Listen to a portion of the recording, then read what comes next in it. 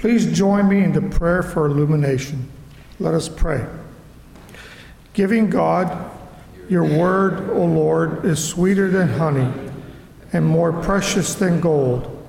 Inspire us through this reading by your Holy Spirit and lead us to the treasure of your will for our lives. In the name of your Son, Jesus Christ, we pray. Amen. Our scripture today comes from the Gospel of Matthew, chapter 6, verses 1 through 9. Hear these words. Do not store up for yourselves treasures on earth, where moth and rust consume and where thieves break in and steal.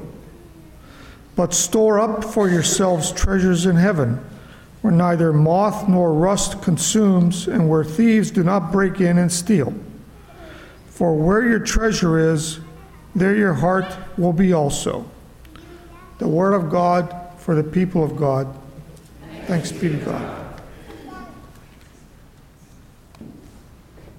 So today we begin a four-part series, looking at the Sermon on the Mount, especially where Jesus talks about our heart and our treasure. We'll spend the next 4 weeks talking a little bit about how to handle our treasure, how to think about our heart, how we cannot serve two masters at once. And then on that fourth Sunday, we will celebrate the very wonderful relationship that we have with God, the very powerful provision that God provides.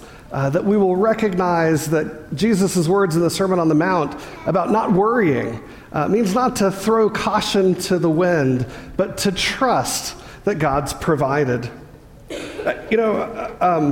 Stewardship is an interesting piece. It tends to get a bad rap. I remember growing up, my father always said that when a preacher starts talking about money, you hold on to your wallet because you just never know what will happen. I like to think that stewardship is about more than just what we do with our wallet or what we put on our commitment card or how we support financially the church. I like to think that stewardship is that act of stewarding our whole lives, not just my life, but my family's life, not just my family's life, but my community around me. That stewardship really isn't a money grab, but rather it's a chance to name our values and to allow our treasure to follow our heart. So I want to tell you about one of the most powerful days of my life. It's right up there with my wedding day with Amy, the birth of Grace, the graduation from seminary, ordination. I mean, you name it, way up there in those most important days.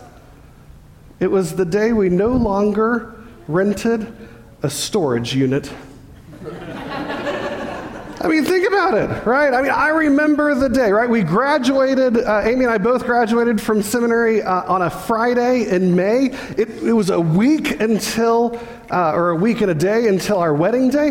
My to-be father-in-law and I drove a U-Haul truck with both of our dorm room contents, everything that Amy and I owned, from North Carolina to Texas, and we put it in a storage unit in Bel Air, Texas, in anticipation of my appointment. And it would be another 10 years before we actually went through every box in that storage unit. Now, I don't want to say that we kept it in Bel Air. Oh no, we moved it with us when we needed to, right? It went with us to Brazoria, Texas. Actually, Brazoria didn't really have a storage place back then, so I was over here at Daniel's U-Haul and RV, off of, and then we moved it to Port Neches, Texas. And then we thought about moving it back to Lake Jackson. And Amy said, no, this ends now. And so sure enough, in a non-climate controlled storage unit, we rolled that garage door up. I won't tell you whether I remembered the combination to the lock or not, but bolt cutters are a wonderful thing. And we went through every box Every box that we had carried from place to place throughout 10 years of our life. And in our heads, we thought the things that were in those boxes were far more valuable than they actually turned out to be. I mean, we thought there were, important memories, that there were pictures, that there were, I had put away all of my notes from my classes in my graduate degree. And it took me 10 years to actually, and I kept thinking all throughout ministry, boy, if I had that one paper from, or if I had that one set of notes from, right? I doodled on my notes far more often than I wrote really concrete things. And so 10 years ago, we got out of the business of having a storage unit. Could you believe that we had paid extra to store, that we had carried around with us this 10 by 10 foot space that we thought defined who we were, that was all that we had when we got married? But what we found is that what was so important really wasn't behind the padlock of the storage unit, but rather it was what we carried in our hearts. Do you know there's 2.3 billion square feet of rentable storage space in America? That we have more rentable storage space in America than most people have to live, right? That our storage fanaticism is about keeping things that we might need, keeping things that we should need, keeping things that our parents told us we should need. I find it really interesting. My mother calls me regularly, and she often tells me about how many boxes she got rid of that week. And I think to myself, thank you, Jesus, right? Because I'd rather her figure out where her stuff should go while she's living than for me to inherit it all at once, one weekend after the funeral, as I try to figure out how to make sense out of all that stuff. What is most important to you? I'd be willing to say that our series this month is not going to be an indictment of your stuff. In fact, some of the things that we own, those treasures are not about the books that we carry or the titles that we have. Sometimes the things that we value most are the memories that we have. My mom still has that clown costume. It's in her closet, not mine. Sometimes it's about the childhood joy that we remember. Sometimes the things that our treasure contains has to do with memories of our dad. Sometimes it has to do with school. I'm in the middle. I have more hair than I ever had in my whole life. Just so you can see it, because I'm proud. Sometimes our most treasured things are things that we don't even own, but they're the things that brought joy to our high school years, to our life together. Sometimes it's a picture of a bishop that ordained us. Sometimes it's the picture of the best person that was our spectator when we walked with our doctorate. Our memories are important. Our stuff is important. But what's far more important than all of those things is the treasure that we have. Treasure is an important word to use. I find that our treasures become evident in times of life that are difficult. Now, part of being a pastor is I get to be at the most joyful times in people's lives, and I get to be at some of the most difficult times in people's lives. And I've been reminded over the last 20 years that there's an interesting dynamic when people begin to know that they're going to die. They start asking for the pastor to come on over. You start making those visits as the pastor, and you come on over. You find time to sit at the bedside. You have conversations about a lot of things. You have conversations about things that matter. I remember one particular church member, I asked her during what we knew was probably the last 6 weeks of her life, I asked her, how is it with your soul? I'd asked her that question often. She's one of my church leaders. She never answered it until she knew that life was getting precious. The things that we talk about when we're at the end of life, they're not about the things that we acquire. They're not about the things that moth and rust can destroy, that the kind of things that thieves can break in and steal. The things that people talk about in their last moments, in those last breaths, those last weeks, are the joy they found with friends and family. They talk about the holy moments with God. They talk about the times when they taught a child, or went on a mission trip, or gave of themselves in a sacrificial way.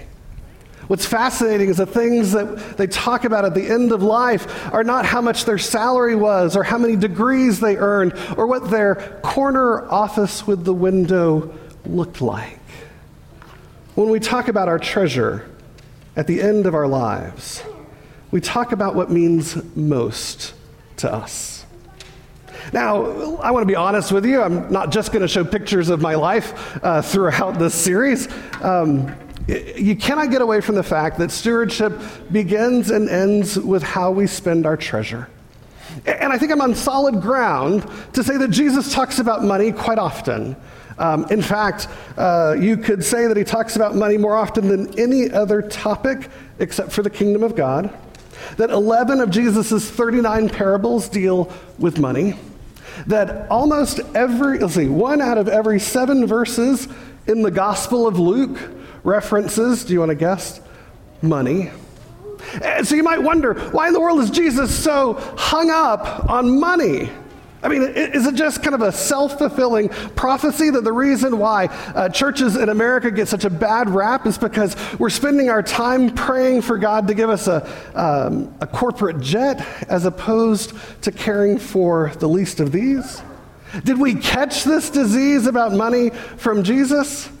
Or maybe did we take the idea of money and twist it on its head? I believe Jesus talks about money because money is at the root of all of it. That when we talk about the Sermon on the Mount, Jesus is looking at our heart. He cares about our hearts, about God's, people's heart. And that when you think about people's heart, it's tied to their money. That who of us haven't gotten into a conflict about money with our spouses? Who hasn't gotten into an argument about allowances with our teenager? Mine's not here today. You know, when we think about questions about happiness, and we ask people who are affluent and people who are poor, they all say that money doesn't tie to happiness. But of course, those who are poor say they'd love to have a chance to try, right? No laughter on that? I thought it was perfectly good. When we think about money, it divides us.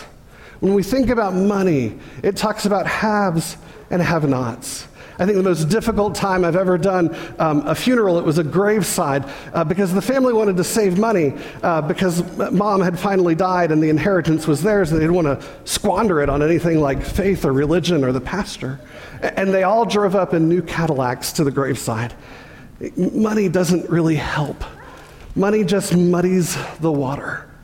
But Jesus knows that where we spend our money, where we have our treasure, really determines a lot about our hearts. Now, I want to suggest to you that heart always follows treasure. We usually think that where our heart is, our treasure will follow. But Jesus says the opposite. Right? We want to think that where our money is, where our things are, that our heart will follow right to where it is. And so if you love children and you love peace and you love the environment and you love, baseball, that your treasure will come to it. And I'd like to suggest that it's the opposite. That the opposite is true, that our treasure follows our heart. That when we... I have these backwards. That's so annoying. Let's go back to the other one, Jake. There we go. That where our treasure is, our heart follows. Now, I'd like to say that pastors with houses are like 16-year-olds with new cars. Did you get that metaphor? I mean, we live in a parsonage our whole lives, right? Well, 2 years ago, Amy and I bought a house here in Lake Jackson. I cannot tell you how much heart follows treasure. Ain't nothing like the insomnia that comes with a 30-year mortgage. There ain't nothing like planning your calendar on the weekend to take care of all of those problems with that house because that puppy needs to last for 30 years because you know I'm not paying it off early, right? Where your treasure is, your heart will follow. And so much of our life, I joked with the chair of trustees 2 years ago. I said, it's amazing. I've never cleaned the gutters on a parsonage in my whole 20 years of ministry, but I've already done it on this house because it's mine, right? You notice the changes in when you decide something is important, you begin pouring everything into it. Eisenhower talked about a particular 2x2 quadrant where you had things that were urgent and things that were important. And you also had the opposite, things that were not urgent and things that were not important. And it's easy for us to think about these things that are urgent and important. That's like, paying the bills. That's like getting food for the family, urgent and important. Things that are not important but are urgent, those are the things you try to delay. That's what everybody else wants you to do. That's not important, but they keep convincing you that it's urgent. And of course, the things that are not urgent and not important, well, that's often play and enjoyment. The box that's always so challenging is those things that are not urgent but important, because you and I both know that those things will creep over time. Things that are not urgent but important, that's what we do with our prayer life. That's how much time we spend with our families. That's how we raise our children. That's how we care for our souls. It's important, but it's not urgent. It's not going to come due today. There's no one pushing, telling you that there's a late fee if you don't learn about prayer or spend time with your teenager or go on a date night with your wife. But what's fascinating about those things that are not urgent but are important, they creep. They take little steps towards urgent every time. They take a little step towards urgent every day. And eventually that not spending time with your teenager becomes very urgent and very important when they call from the drunk tank and said, "Dad, I need to be bailed out." Urgent and important happen sometimes when we don't pay attention to it. I wonder, how do you think about where your treasure is today? Where is that treasure, and how is your heart following and heading towards that treasure? In the old days, we used to say that how you spend your time and how you spend your money will let you know how you spend your treasure, what you value most. I think these days you could look at what are the apps that you have on your smartphone. They'll tell you where your heart is, where your most valuable things lie. Or if you want, export your Google Calendar to a spreadsheet and sort it by personal and business. Look at how you spend your time and your money, because your heart follows your treasure. I don't often quote Billy Graham, but Billy Graham was asked late in his life, if you could go back and change anything about your life. Now, this is Billy Graham, right? I mean, this is the guy that stadiums of people would show up for his sermons, and as opposed to Josh and I, who are always innovating new structures and new opportunities of how to preach, right? He was 3 points, and it always ended with an altar call, right? There was nothing so fancy or complex that you couldn't ask people to commit their lives to Jesus if you were Billy Graham, right? This is the guy that did it the way that's supposed to be done. And when asked what he would do differently about his life, how he would change if he could go back, he said, "I'd change one thing. I'd preach less and spend more time with my family." This is the guy that's probably responsible for more notches on his Bible cover than anyone else in the world. You do put notches on your Bible cover, right? Like every time somebody commits to Jesus because you ask them to, you just kind of notch it. I'm the only one that does that? He even says when he counsels people who come and talk to him about having a call to ministry, he says to them, spend less time away from your family. Spend more time where your heart is. Spend more time with those people that knew you, who you were before you were Reverend, Doctor, whoever. I wonder for you, where is your heart and your treasure? Thanks. Where is it? Is it divided? Do you wish it were in one place but are not very sure? I think what's important about stewardship is not to begin with the commitment card and the dollar amount, but rather to start a number of steps before that. Let's just put a GPS out on where our heart is. Let's just spend a little bit of time understanding how our calendar is organized. Is it what you intend? Is it where you want to be? Is it reflecting what your words say about your actions and about your calendar? I find that in ministry that people want answers to two things.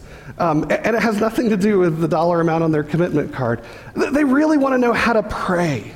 Like how to pray in a way that feeds their soul, how to pray in a way that unites their heart with God's. And then second of all, people want to know how to read the Bible.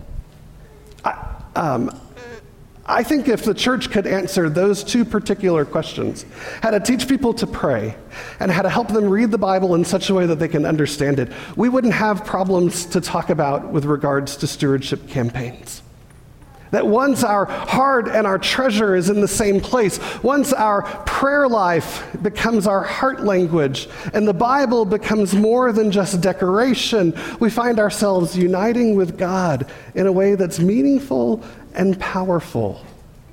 And then it makes sense for us to allow our heart to follow our treasure, because our treasure becomes the work of God. Our treasure becomes being united with God. Our treasure becomes what we do together as the people of God. I've told you all the story about going to the dentist when I was in my first appointment, about showing up with a wad of cash in my pocket, worried that everything that was scheduled for me I wouldn't be able to pay out of cash. That when I got done after x-rays and after a bite guard, because apparently I'm a little anxious and nervous about things and grind my teeth, and after all of these wonderful dental opportunities that seemed to be something that no one would ever be able to afford, I got to the desk and the dentist said, "Oh, you owe nothing." This is a church member of mine, and I couldn't imagine putting her out for that much money. And I said, no, I brought money. I pulled out my wad of cash. I said, no, I'm prepared to pay. And she says, here's the deal. If you can help me understand as my pastor why God put me on this earth, and that there is more for me to do than just make people's teeth pretty and healthy, in that moment, I'll let you pay. Until then, keep helping me understand why God put me here. Keep helping me understand how to communicate with God. Keep helping me understand how to read God's word. And you'll never get charged here again. Where's your treasure? How might you be united with God in prayer? Is the Bible something that needs to be dusted occasionally on the coffee table? Or is it something that you carry with you every day? Let's spend the next 3 weeks figuring out where our treasure and our heart are, so together we can find meaning and purpose and follow God in the rest of our lives. In the name of the Father, the Son, and the Holy Spirit, amen.